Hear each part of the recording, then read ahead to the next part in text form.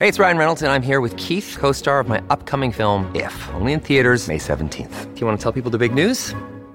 All right, I'll do it. Sign up now and you'll get unlimited for $15 a month and 6 months of Paramount Plus Essential Plan on us. MintMobile.com/switch. Upfront payment of $45 equivalent to $15 per month. Unlimited over 40 gigabytes per month. Face lower speeds. Videos at 480p. Active Mint customers by 531.24 get 6 months of Paramount Plus Essential Plan. Auto renews after 6 months. Offer ends May 31st, 2024. Separate Paramount Plus registration required. Terms and conditions apply if rated PG. If you're struggling to lose weight, you've probably heard about weight loss medications like Wegovy or Zepbound, and you might be wondering if they're right for you. Meet PlushCare, a leading telehealth provider with doctors who are there for you day and night to partner with you in your weight loss journey. If you qualify, they can safely prescribe you medication from the comfort of your own home. To get started, visit plushcare.com/weightloss. That's plushcare.com/weightloss. plushcare.com/weightloss. With threats to our nation waiting around every corner, adaptability is more important than ever. When conditions change without notice, quick strategic thinking is crucial. And with obstacles consistently impending, determination is essential in overcoming them. It's this willingness, decisiveness, and resilience that sets Marines apart. With our fighting spirit, we don't just fight battles, we win them. Marines are the constant our nation counts on to fight the unknown. And through adaptable problem solving, we do just that. Learn more at marines.com. If you want interesting and entertaining debate on the Premier League and other English leagues, but from a show that doesn't take itself too seriously, then check out The Whistleblowers. It's a weekly football podcast hosted by me. I used to play football, Martin Gritton, stand-up Mark Smith when he can, and music manager Gareth Dobson, who always has plenty of good chat, being a Spurs fan. We basically get football writers in to have a chat as well, and we talk about the stories that matter in English football, whether it's on the pitch or off it. It's free to listen to iTunes, Acast, Spotify, and wherever else you get your podcasts. Or you can download the Whistleblowers app and follow us on Twitter at Football Podcast. Cheers. Hello, and welcome to Stop Hammer Time. And it's another cautiously optimistic Stop Hammer Time this week. Here to be cautiously optimistic with me are, as always, Jim Grant. Good evening. Hello, Jim. Hi. Everything all right? Yes, very, very good. I'm on the verge of moving house. Moving house? Where are you moving to? Surrounded by boxes and stuff. Moving to the village, the quaint village of Down. Mm-hmm. That's where the syndrome comes from. That's where it was invented. Indeed, yeah. It is sadly where Nigel Farage comes from. Oh, no. Yeah, that's a bit of a facer. Yeah. Yes, that is, yeah. He went to Dulwich College, didn't he?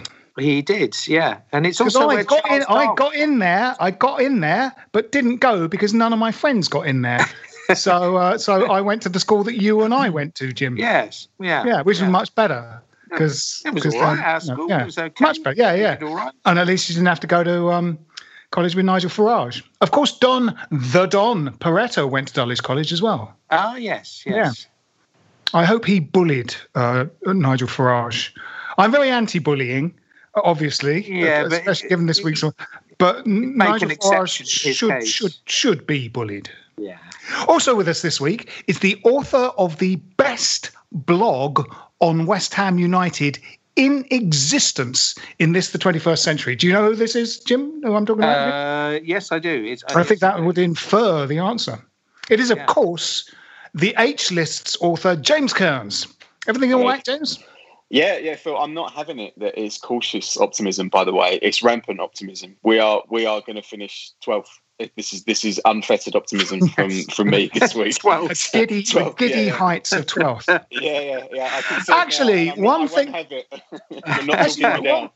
One thing that is, I've been meaning to mention this on probably the last two podcasts, but one thing that should have been mentioned was Match of the Day's goal of the month in October featured 2 goals from West Ham United. Yeah. And I can't remember the last time that happened. No, that's extraordinary, isn't it? And, without saying that we're now in an era of champagne football, it was Lanzini's thunder strike against Tottenham Hotspur, and of course Antonio's overhead against Manchester City, both in that month's goal of the month. I don't know which one won it in the end, but the fact that they both placed is, quite a significant, sort of token of where we are now. There was some of the goals we score are good goals.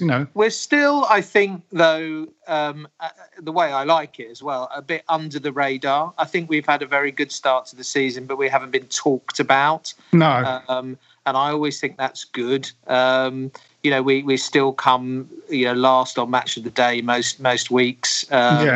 We're still, nobody's really. Most of the match reports and previews tend to be about the team we're playing rather than about us. And I've always quite liked that. I always associate that with West Ham sort of doing quite well, because it's not bigging up any expectation, and equally there's not too much kind of predatory interest in our players. Which is another good thing. James, what do you make of it all? Well, I think I agree with Jim. I do think there is a bit of an under the radar thing, but possibly because, as well as I think we've played, and as well as people sort of acknowledge we played, the reality is we still lost at Arsenal, we still lost at Liverpool. But if you're a West Ham fan as opposed to a casual observer, you'd watch those games and say, but I mean, we should have won at Arsenal, and we were well in the game at Liverpool. And, we've got a point from games at Spurs and Manchester City. So those 4 games, it's only 2 points. That's why we're not, fourth in the table or whatever. But the reality, I was looking today at the kind of strength of opposition schedule that everybody in the league has faced. And through the first, 9 games or whatever, West Ham have had the most difficult set of fixtures of anybody in the league, which I think sort of feels about right if you think about it. Playing. So I think there is an element actually of you are going to fly under the radar when you're playing good teams and you're playing well, but maybe you're not beating them. But there are upward sort of signs, aren't there? And if I think about sort of games away at Liverpool in the Bilic or Pellegrini era, or games at home to Man City, we would be getting stuffed in those games. Absolutely. And it's now, whether we're competitive or whether we're getting points, it's different. But that's why, I mean, all joking aside, I think Moyes is doing a fantastic job. And I think, outside of what other people might think about West Ham and whether we're flying under the radar, I think it's, any raised expectations supporters have should be kind of tempered by the fact that, for me, I still feel that, we are potentially, on the brink of disaster with 1 or 2 injuries. Because I think he's still really in a position of having patched up a failing team, found the best 11, and we're still in that phase where he's managed to get 11 guys out there playing well in a system they try, and at the moment that's working well for us. I think if we can get through this season, in a position perhaps where we've never been, dangerously threatened by relegation, and we do finish, as you say, James, like 10th to 12th, you'd be happy with that. And that would feel like the first time we can consolidate after 2016. Yeah. The end of 17, absolutely. The end of 18, the end of 19 were all disastrous. And one of those featured Moyes shoring it up. Yeah, I mean, you're right. The squad is thin. There's no question about that. But it's not. It turns out quite as thin as we feared it was going to look at the start of the season, because of the form of 1 or 2 players who many fans had kind of more or less written off. So Balbuena, for example, is doing fine. Cresswell is having an outstanding season so far, and I think possibly now we're looking at probably we do need legs to cover central midfield, because I do fear what would happen. An injury to Souček or Rice would be, I think, significant. Noble just isn't going to be able to step in and do the same kind of job. So we need someone who's happy to come and be a squad member, but be athletic enough to contribute in that area. It does make you wonder how good Cullen was, because he did seem to have energy and a bit of kind of dynamism throughout 90 minutes. James, what did you make of him?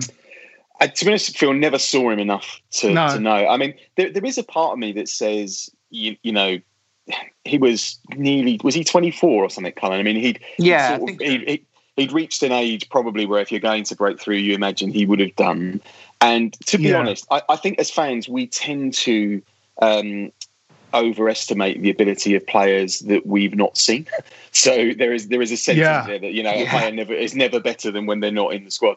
And particularly, I think we fetishise young youth team players who we've never seen play. Yeah. Oh my God! When we were watching the Sheffield United game, someone watching it said, we never give young players a chance. There was that Tony Martinez guy. We just never really gave him a chance. Sorry. And I recounted to this guy when you and I went to that game in Shrewsbury. That was the game in which Cullen lost his teeth. Cullen lost a tooth, yeah.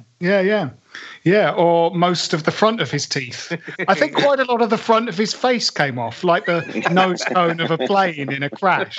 Most of the front of Cullen's face fell on the grass, and he had to pick it up and find the black box. Oh, that's in bad taste, Phil. Come on. There was a song about Tony Martinez that they used to sort of sing over and over again, both at the Boleyn and away. And that song was sung at the Shrewsbury game. Then after literally 5 minutes of him on the pitch, you never heard that song ever again. So you're right, James. Sometimes they are sort of fetishised a bit. But what's even funnier about that is that Tony Martinez is now at Benfica, which is an extraordinary turn of events. But they've also got Felipe Anderson. I don't know what they're a madhouse over there, but I think as fans, because we're desperate for young players to come through and impact, we tend to demand their inclusion all the time. I think the reality with Cullen actually is I think they fancy Connor Coventry more. He seems to be the next sort of taxi off the rank.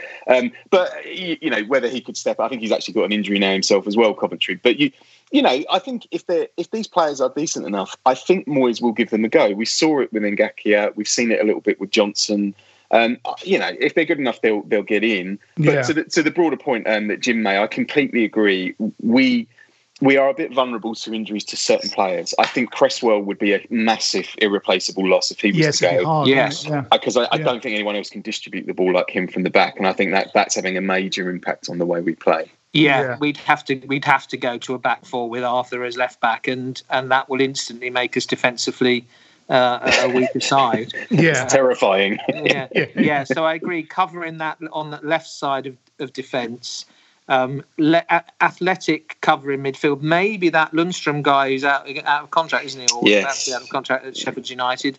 He's the kind of player we need to look for. One of those Bournemouth guys, type guys, who would run all day. Yeah, that's what the team needs. Well, when we energy and legs, When Noble was our starting player in the Championship and possibly the first couple of years when we came up with Sam, I've forgotten his name. He left us and went to Norwich. Who sort of his understudy. Was it Gary O'Neill or someone like that? O'Neill was exactly the sort of player who was in the squad, didn't actually get much game time, but when he came in, he was completely ready to play that position and know how to do it. And the same with Carl Fletcher as a kind of utility man understudy to Hayden Mullins. That cup final, when he came in, you just knew he'd do as good a job. Or going further back, a Peter Butler type thing.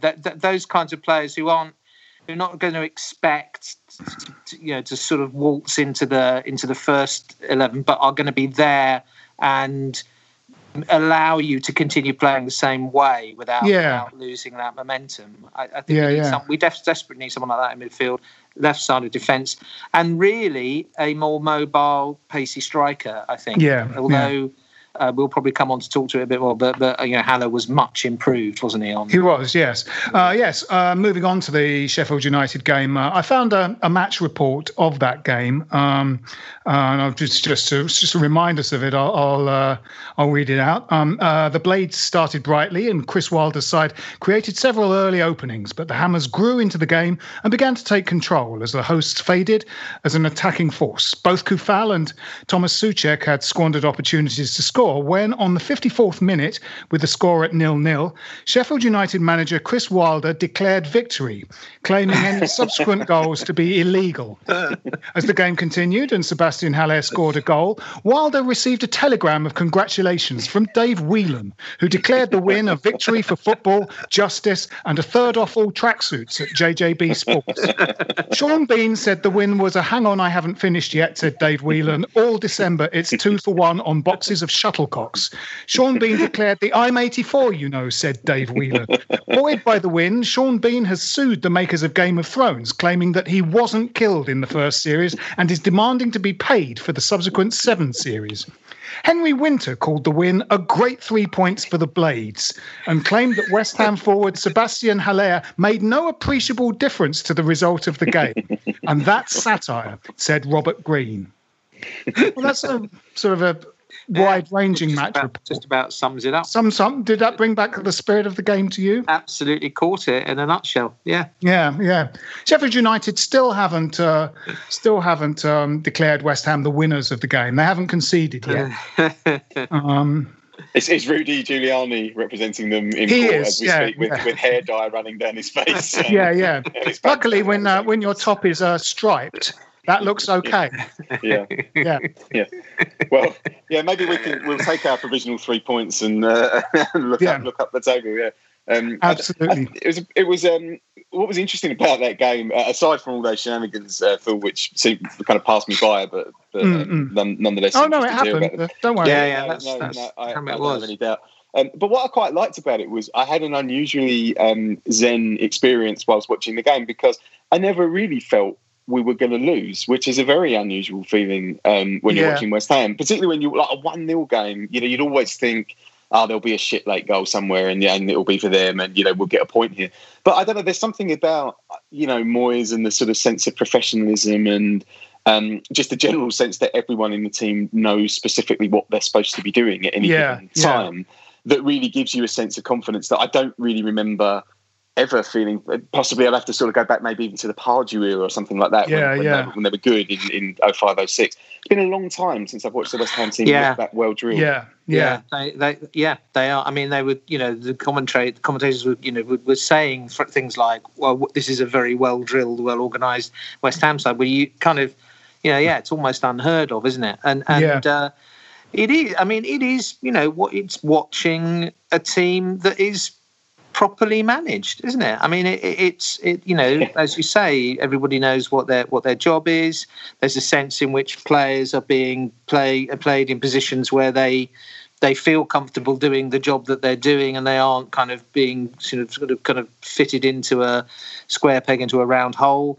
And there's a confidence that's starting to kind of, I think partly, your feeling, I think, which I shared, that I never felt we were in danger of losing that game, is something that's almost kind of emanating off the pitch, because the players seem to feel that.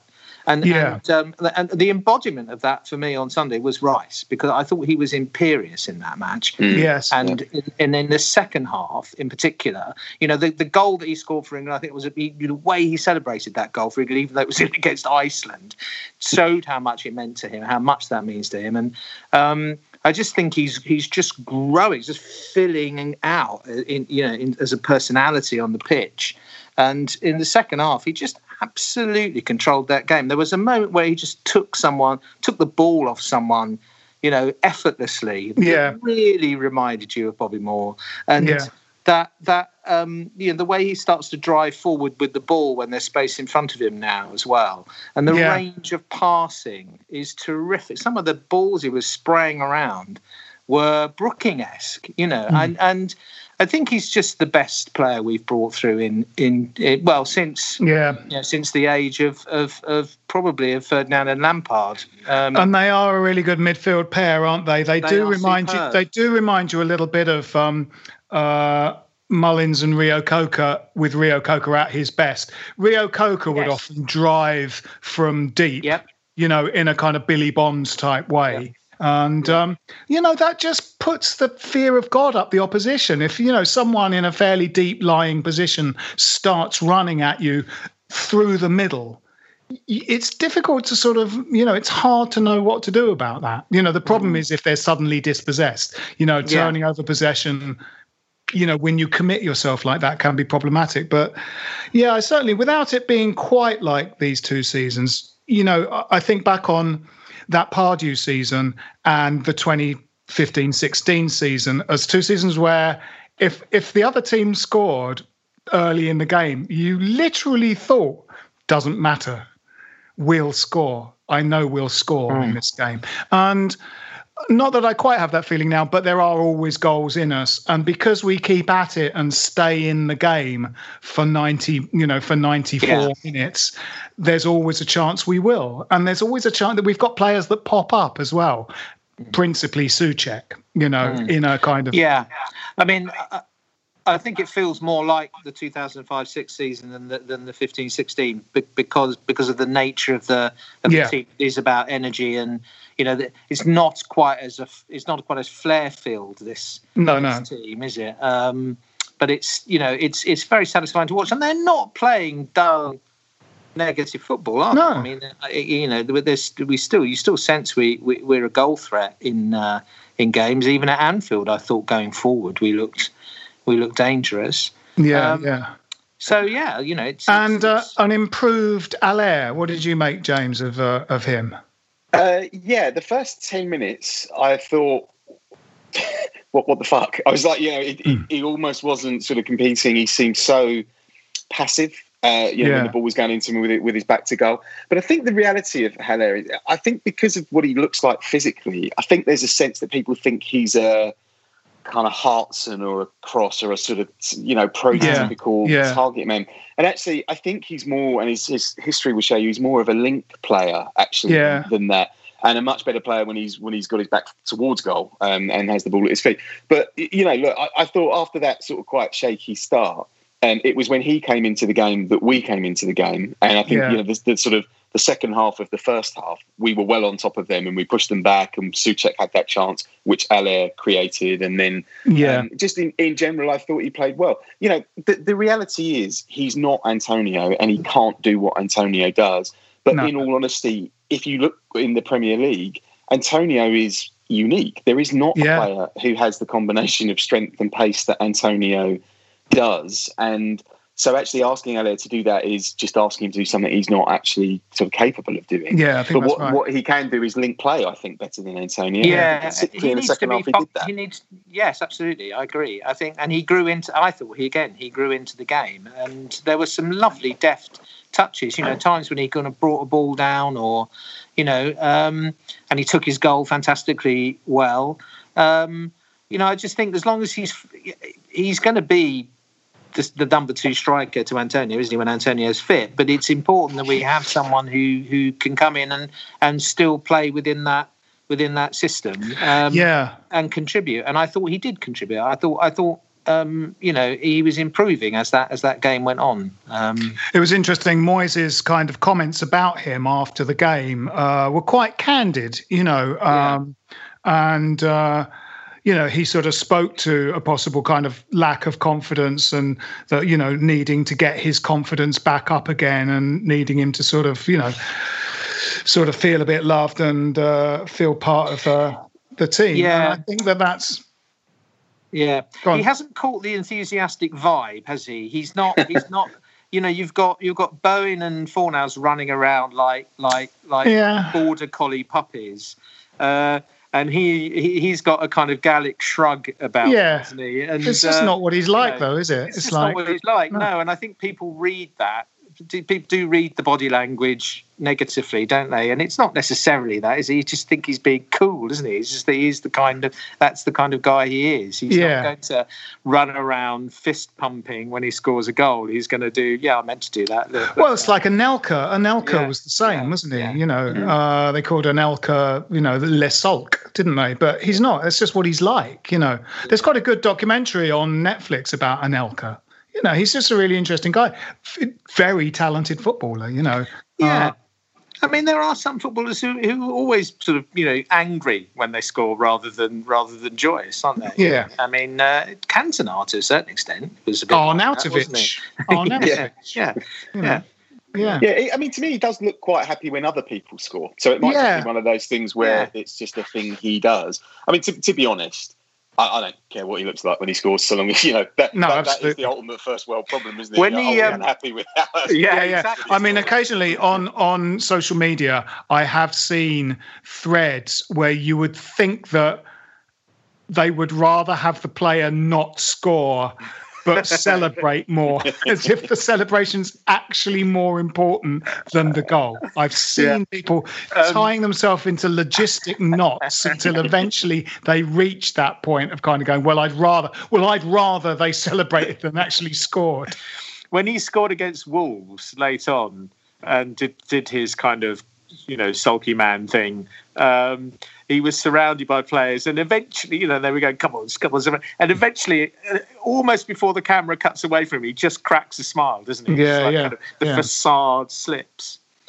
While I remember it, let's just take a little break, and we'll be back after this.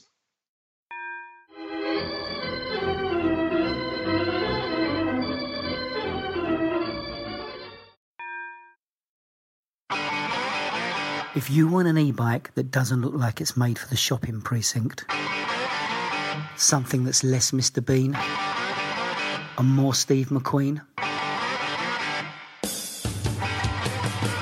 check out the range of bikes from London-based Cooler King. From dope 250-watt city bikes to Harley Bobber-inspired 750-watt beasts that can tear your face off while leaving your smile intact. Cooler Kings are made in limited numbers, yet highly affordable. Check them out now on the web at cooler.bike or find them on Instagram with hashtag CoolerKingBike. Cooler.bike. E-bikes that are cool AF. Welcome back. There was a little bit of talk in the last couple of games about Bowen perhaps not having as much of perhaps just a good match as in other games. I mean, I disagree, but what do we make? I'm not having that. No. Who said bring them to me? Who said this? That's not. He just works very hard, doesn't he? I mean, it's like if he's not scoring but we win, it's because he's been working really hard, like the rest of the team have been working really hard. I thought he was good. I thought it was good again on Sunday. I think that occasionally he's a little bit head down when he gets near the goal. He's got this idea: I'm going to score. I'm going to come in on my left foot and I'm going to score. And he sometimes hits shots that are going to easily be blocked, and he doesn't. He just needs to be a little bit cooler at the final moment. Well, there's a little bit of that, isn't there? Because Fornals is the same. There was one of those games like that. One of those games, perhaps it was the last game or the game before, where Fornals could have squared it, I think maybe twice to Bowen. And the second time it happened, Bowen was really cross. Yeah. We've come Liverpool, very I close think to scoring those City-type goals where we get into the 6-yard box and there's 2 or 3 players there and just needs a little sideways rather than the shot. Just needs the sideways ball once the defender's committed. Well, it's a tap in, and we've missed like Ben Rama to Souček. Yes, yeah, Ben Rama to Souček. But I think, do you think, though, Phil, that it's actually the presence of Ben Rama that causes some of this debate, right? Because I think previously, I'm not really sure people would have been clamouring to have got Yarmolenko in, because I think they recognise the general difference in quality and work rate between Yarmolenko and Bowen. Yeah. I think the thing with Ben Rama is a little bit like I was saying earlier with the youth team players. We haven't seen him. He's new and shiny. Let's get him in. Bowen hasn't scored for a couple of weeks. That massively underestimates or underplays the amount of work that Bowen does, not just going forward, but going back as well. I mean, what Fornals and Bowen are doing is giving support backwards in a way that we haven't really seen. I mean, even we were talking earlier about like that 15-16 team, but Payet didn't do anything going backwards. Lanzini didn't really do too much going backwards. That team was built upon actually the defence that Allardyce left behind, which was incredibly solid. But generally, that team was a bit. We outperformed really our performances a little bit. That sounds a crazy thing to say, but we probably got results in that season we didn't quite deserve to get because we had brilliant players up front. I think the thing, and Jim touched on it before, there's a kind of general solidity. Everyone in this team knows what they're doing. They're all doing a good job. And as a result, actually, I think if you look at things like expected goals, and I appreciate not everyone will have looked at this, but the kind of the metric which measures the quality of the chances you create and the chances you give up, we are like 5th in the league on that metric alone, which shows that basically we create a lot of good chances and we don't give up very many good chances defensively. Yes. That's a sign of a good team, and I think people like Bowen make a big difference in that. Having said that, I think Moyes would have been unhappy with the final ball in the last two games.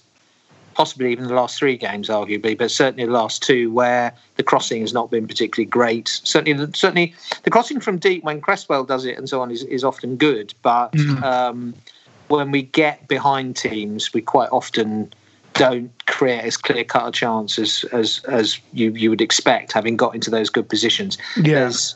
So I think that's something that I think he's even alluded to it, and he certainly mentioned it, I think, after the Fulham game. So, we do need to be. It wasn't as tight a game as a lot of reports and people seem to think. It was a very comfortable win against Sheffield United, actually. And on another day would have been a 2 or 3 goal margin, I think.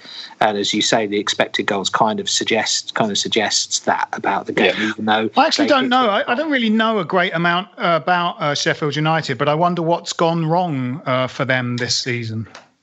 Linchpin defender out for the season. Oh, is there? He's very, very good, and they clearly, that's like having Ogbonna taken out of the team, with the back 3. So, bit of a sense they've been found out as well, though. Do you think, Jim? Yeah, I think there's an element, isn't there, that you can come in, and I think this might happen a bit with Bielsa and Leeds. I think they look great, don't they? But but they're in the bottom half, and admittedly they've played some good teams as well. But you watch them play, you watch Sheffield United, they're new, they're players we haven't seen before. The Premier League does adjust quite quickly to stuff like that. Yes. And I thought we did a job on them on Sunday, and Jim's right, it was a pretty comfortable win in the end if you kind of take everything into account. And we essentially played the same system as them and just were better at it. And, but a year ago they were better than us, I thought, when we played them in the corresponding game. So there's been a massive change in that sense. And I do just wonder if it's just an element of they've been found out a bit. Yeah. I wonder what the Leeds 1970s team with Norman Hunter and Billy Bremner would make of the fucking hairstyles in that current Leeds team. Fuck me, it's like a fiesta of like top knots and ponytails and Jesus Christ, what's wrong with them? I hate them. Yes. Conversely, I mean, we'll probably come on to Villa in more detail. What's happened to Aston Villa after the struggling Aston Villa of last season? There's been a tiny hiccup lately, but they really charged out the gate this year, didn't they? And last season was a little bit torturous for Aston Villa, but this year they really look... that Ollie Watkins guy, I guess... Good signing. Good signing for them, Yeah. But they've got good players, haven't they? I mean, McGinn's good, and obviously Grealish is good. Grealish is finding his feet again, isn't he? He's a mercurial player, and Barkley as well. Yeah. And I think Barkley good signing as well. And brilliant signing. Yeah, they had some good players last season, but they spent a lot of money as well, didn't they? But it didn't quite gel for them, and. Maybe that's it. Maybe it just, it was a sort of smaller than the sum of its parts last season, and it's actually now just sort of clicking into gear a bit for them. I think it'll be a really good. The game on Monday will be a really good measure up, actually. So we've played these very, very good teams, and we've not done too bad. Although, as you say, James, we've not perhaps picked up the points we deserved. We have now beaten. We've beaten 2 of the kind of sort of established, aspiring top half teams in Wolves and Leicester very, very comfortably, and we have not performed brilliantly, but got past the two teams in the bottom part. Villa are a much more interesting kind of test. They are potentially like us, aspiring to kind of get into that Wolves Leicester kind of grouping, Everton kind of grouping, and it'll be a good measure, I think, of where we are. It's quite hard to know what to make of a team, though, isn't it? Who beat Liverpool 7-2, won 3-0 at Arsenal, but conversely lost to Southampton and Brighton. And to be honest with you, what I think that tells you actually is that it seems like Brighton and Southampton are actually quite good. Oh, Brighton are pretty good. They're in a fourth position, I think. They are. I agree with you. And I think Southampton are actually very good. I really think their manager is exceptionally good. Yeah. And actually, I think the reality of this sort of COVID season and teams having to play with the frequency they're having to play with is that actually I think that's levelling the league up a little bit. So it reminds me at the moment a bit of the 15-16 year, where some of the bigger teams just can't get going. They've got injuries. They perhaps haven't bought that well, like Man City or whatever. And it feels like there's also a few teams like us who are surprisingly good, and Southampton. I think I would put in there alongside us as being teams who are better than you would have thought they were going into the season. I would have thought 17th would have been a lofty aspiration for us going into this season with what we didn't do in the summer. Yeah. But actually now you look at it and you say the way we're playing and the way the league's panning out, forgetting my joke earlier, I think we could easily finish in the top half this year if we continue to play like this. Yeah. So it's a bit of the league is a bit mad, which actually I think makes it unusually entertaining, to be honest. Yeah, I agree. It does. Agree. Yeah, it does. I think it's great to all those different changes of leadership. That's good for the league, I think, and not instantly looking at the league and seeing Manchester City and Liverpool miles clear of everybody else. I think that's makes for more exciting general kind of watching of football. I'm more interested in other games that we're not involved in than I would otherwise be. So it's a shame we haven't had people in the ground, but maybe, as you say, the fact that there aren't people in the ground is sort of kind of evening it up. I think it is. I think it's helping us, to be honest. Yeah. Me too. I think if you want to play a counter-attacking style, even at home, I don't think you can do that with 60,000 in our place, to be honest. No. And if I think about was it Wolves we played? Beating them 4-0 with a slightly counter-attacking type of style might not have been possible with fans there getting a bit irate and getting on top. Fans obviously in certain circumstances are great.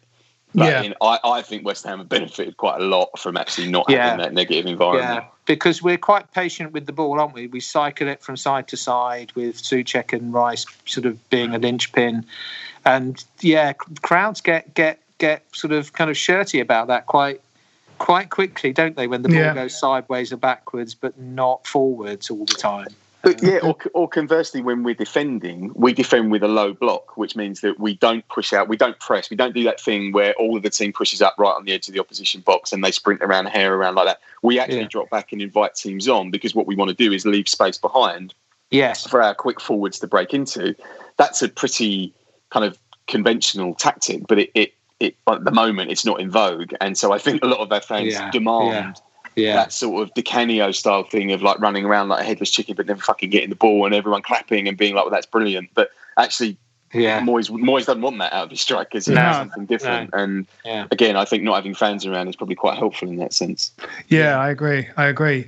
Now, the women's team, sort of, which in the couple of podcasts we've done this season, I've sort of started to feel, especially since there's a TV program about them, are slightly shadowing the men's team in the last few years under Bilic and Pellegrini, in that they have been less than the sum of their parts, and they've been losing a lot of games this season, despite having a talented set of players. And finally, they pulled the trigger on Matt Beard, who.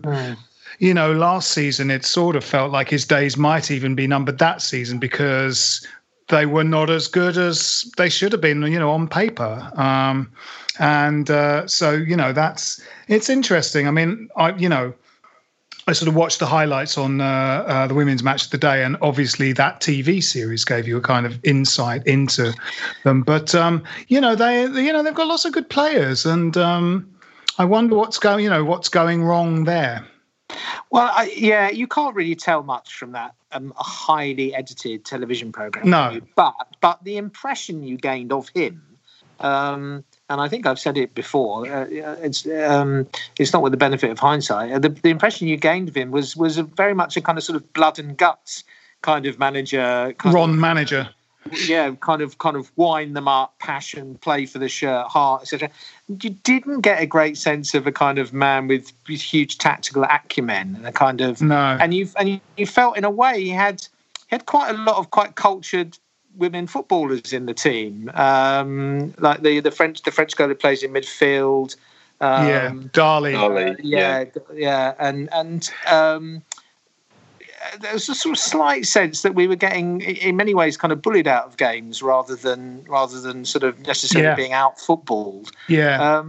And that was very much the kind of feeling when I haven't watched them a lot, but I did go to that cup final where, we had our moments against Manchester City, and there was some nice counter-attacking football, but they were physically outmatched by Man Well, that City. game we went to see, the semi-final, Jim, we were sort of bullied by Reading, weren't we? Yes, they were a much more physical side. They were very physical. James, you've been following them, haven't you? What do you make of it all? Yeah, so you can watch their games. There's a thing called the FA Player, which is a free service. So you can watch the games on Sunday. So I think I've seen all the games this year. I've got to be honest, that they have been quite poor. Last year, I felt they didn't sign enough players last year, actually. I thought the team got worse, but actually the results were okay. They weren't great, but they did better than I thought they would. Then this summer they went out and signed a lot of players, actually, and they got people like Rachel Daly, who plays for England and is a really, really good player in Houston.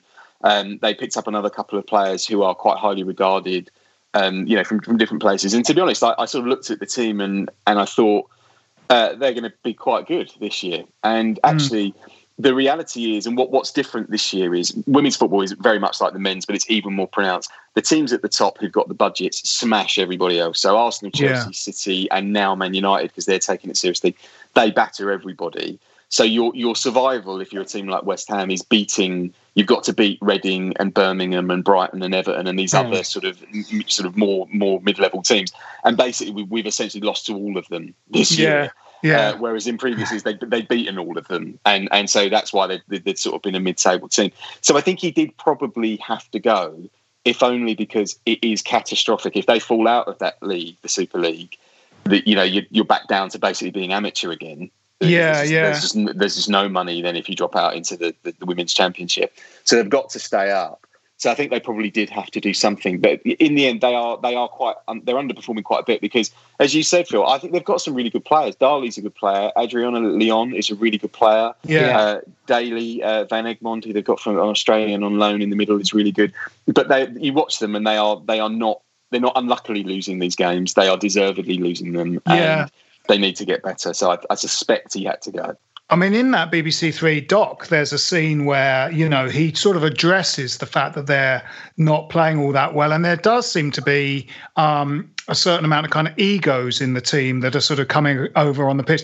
Darley, the French girl, she seems like she's got quite a kind of, whatever people thought about Arnautovic, she's actually got that in spades.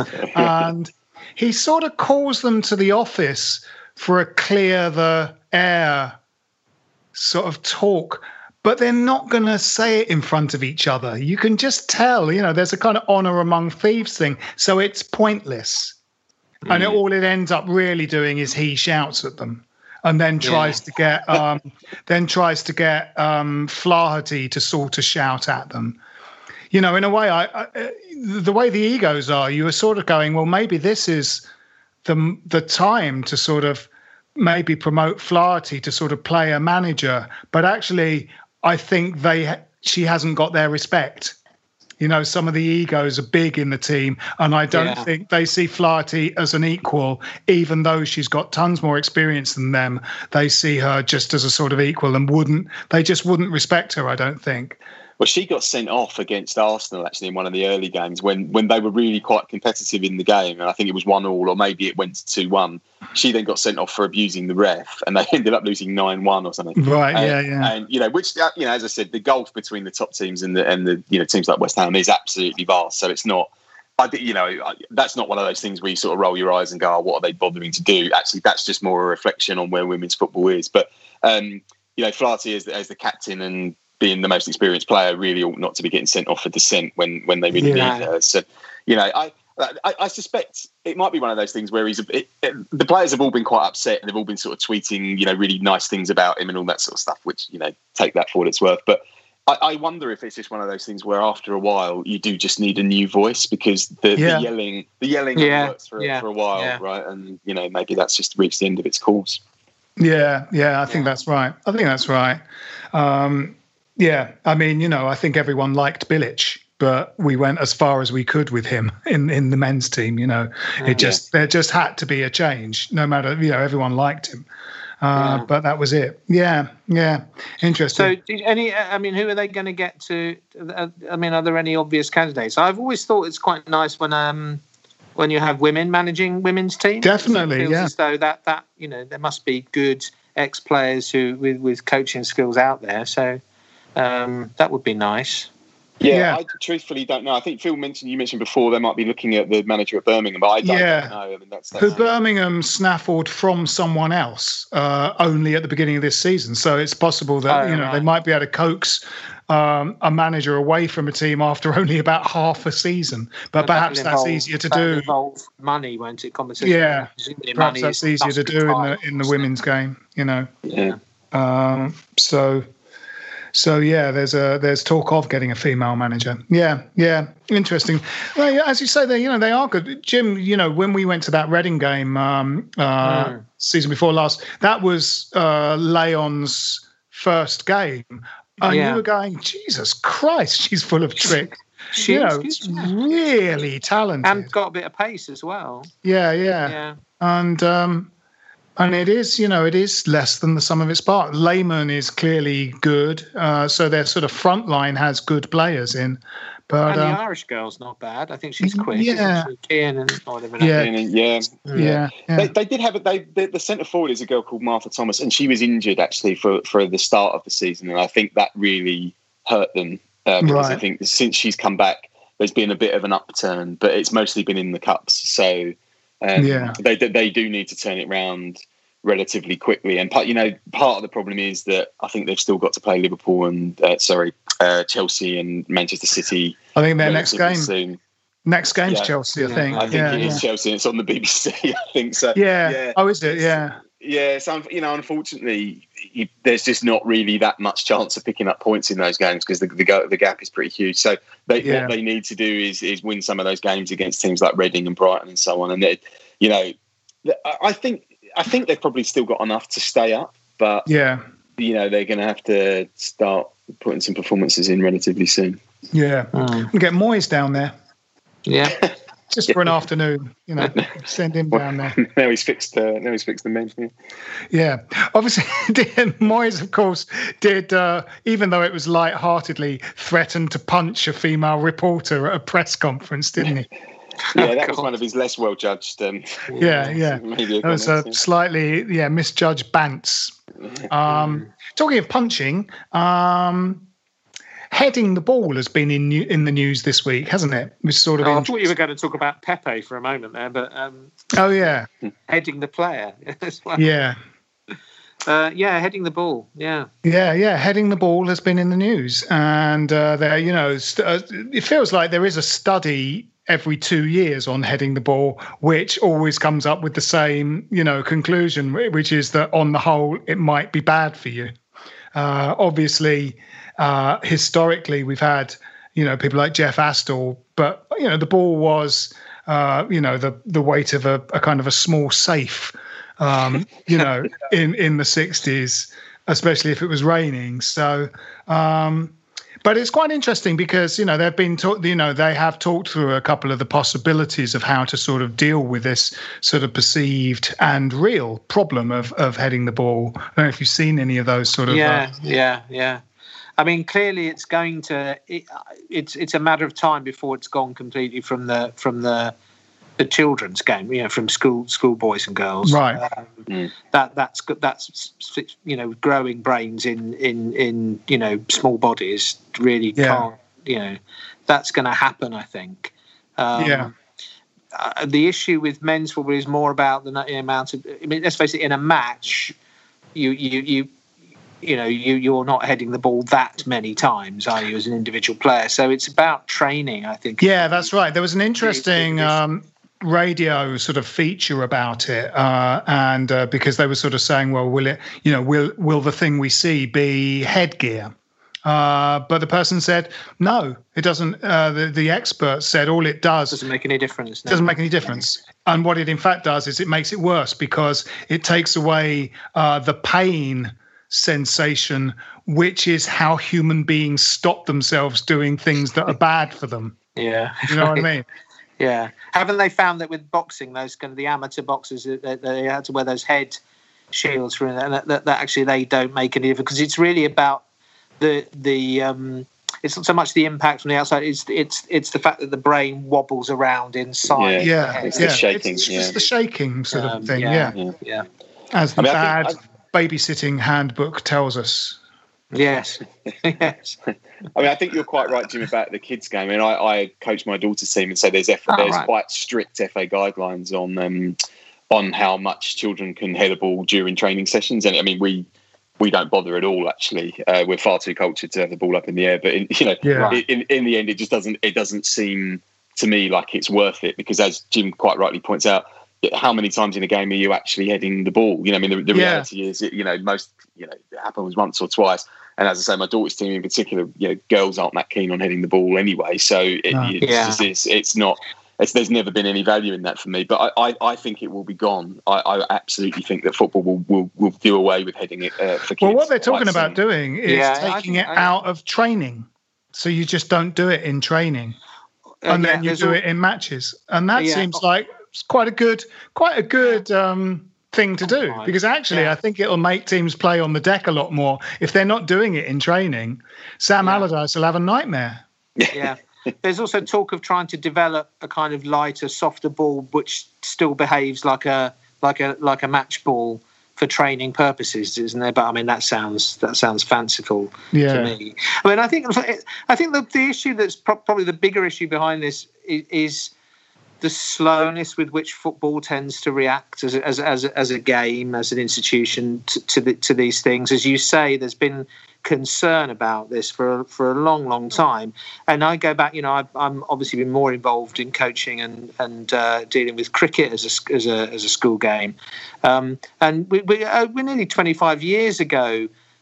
Cricket woke up to the fact that young bodies can't do the fast bowling thing for endless amounts of time, and there were limits brought into how long a spell a young bowler can bowl in a match, and how much they can bowl at full pace in training, and so on. That has been very rigidly and strictly adhered to by clubs and schools for as I say, over 2 decades now. So that kind of awareness and there's a duty of care, isn't there, to young people in your sport, and it's like the whole thing. It's like VAR. You could just name just about anything really, and football seems to be, so slow to actually. It's never on the front foot. It's always reactive rather than sort of seeing a problem and dealing with it. And you can add the wider political problems like diversity and racism and so on. It always seems to take such a time to actually get off its arse and do anything, football. I do wonder though, Jim, if this might be different in the sense that it might actually be driven by the players, because of course if you were a young player coming through now and you're sort of looking at a 20-year career, you're 16 or something, you might think to yourself, well, I'm not going to do heading in training this week because actually, I'm not that keen on getting dementia, and actually I'm going to be playing football for a long time. And obviously one person saying that's no good, but if the players and the PFA in particular drive this forward, where they say actually no, you're literally putting people's health at risk, and then suddenly there becomes a cost to football as well. Because the other thing about this is I think what a lot of the sort of ex-players are saying is, well, we're stepping away into sort of later life suffering from neurological diseases and getting no support from football when actually it's been caused by the game. So maybe, I have no idea whether that will make any difference or not, but it ought to. The football has a duty of care to people who play the game as well. Having said that, though, how rugby is still a school sport is beyond me. I've taught for 20 years in a school that plays one term rugby, one term football, and as soon as the rugby term starts, the kids walking around on crutches with arms in slings, you suddenly start seeing it. The attritional and schoolboy rugby now is not some namby-pamby It used to be the game that any kid can play because it accommodates all body shapes and so on. But they're all just drinking these protein shakes and pumping themselves up. Yeah, and they hit the hits. First 15 rugby, school rugby, the hits they put in on each other are frightening. And these are undeveloped bodies. I mean, you're not fully formed, you're not fully grown, So it's got real. I'd say rugby as a junior sport's got real problems. Bigger problems. Interesting. So we better wrap this up soon. So we better talk about the Villa game, which is Monday week, isn't it? Just under a week away. We've had a kind of a 7-game unbeaten run. The time we lose a game of football is heading over the horizon as we speak. Conceivably, most games we play could be that game. But we are playing well. At the same time, we're playing well, and I think we can give them a game. Is it at our place or their place? Yes, it's our place. Yeah. What do you think? Like I say, I think it's a really difficult game to call. You don't know which Aston Villa is going to turn up. I think we've got to improve the quality of decision making and the final ball in attacking situations. Yeah. And if we don't improve on that from the last 2 games, we might be on the receiving end. I think. I think we'll do well to keep a clean sheet against them. But I still think we're tails up at the moment. I'm going to go for a 2-1 win. 2-1 win. James, what do you reckon? So I think for all the praise I've heaped on Moyes, I do think the last couple of games, Jim's right. I think there has been a bit of a drop off, albeit they've won both games, which is a very un-West Ham sort of thing. So I think they might bounce back. But I generally agree with what Jim said. I think Villa are pretty good. And actually, historically, if you look back over the years, we always tend to draw with Villa. It's just a de rigueur thing. So I'll go with an entertaining 2-2 draw. 2-2. Yes, well, it's at our place. I wonder if we'll see the return of Antonio. Maybe. I think it would be, in a way, almost harsh on Ala to drop him after scoring and playing decently. And maybe a good idea to ease Antonio back and give him half an hour or yeah. Probably a good idea. Yeah.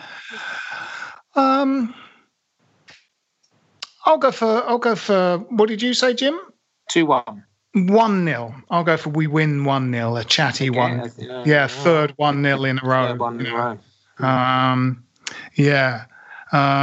Yes, I think that's what I'm going for. I was just trying to decide whether I think it might be early or late.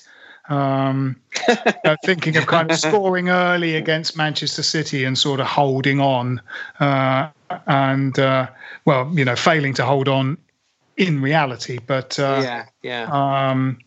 whether it's going to be in the sort of second half again or late on. Yeah, I mean, I think maybe 0-0, finish the first half 0-0, and our 1 goal is scored in the second half, I would say. Well, there we have it. That has been this week's Stop Hammer Time. With me this week were Jim Grant. Cheerio. And James Cairns. Thanks for having me. Come on, you Irons.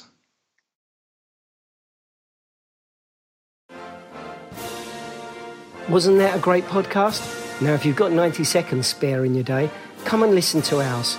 It's called What Has He Said Now? And is available wherever you got this podcast. You're going to lose a number of people to the flu.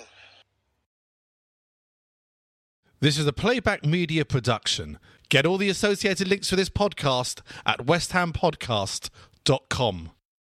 Sports Social Podcast Network.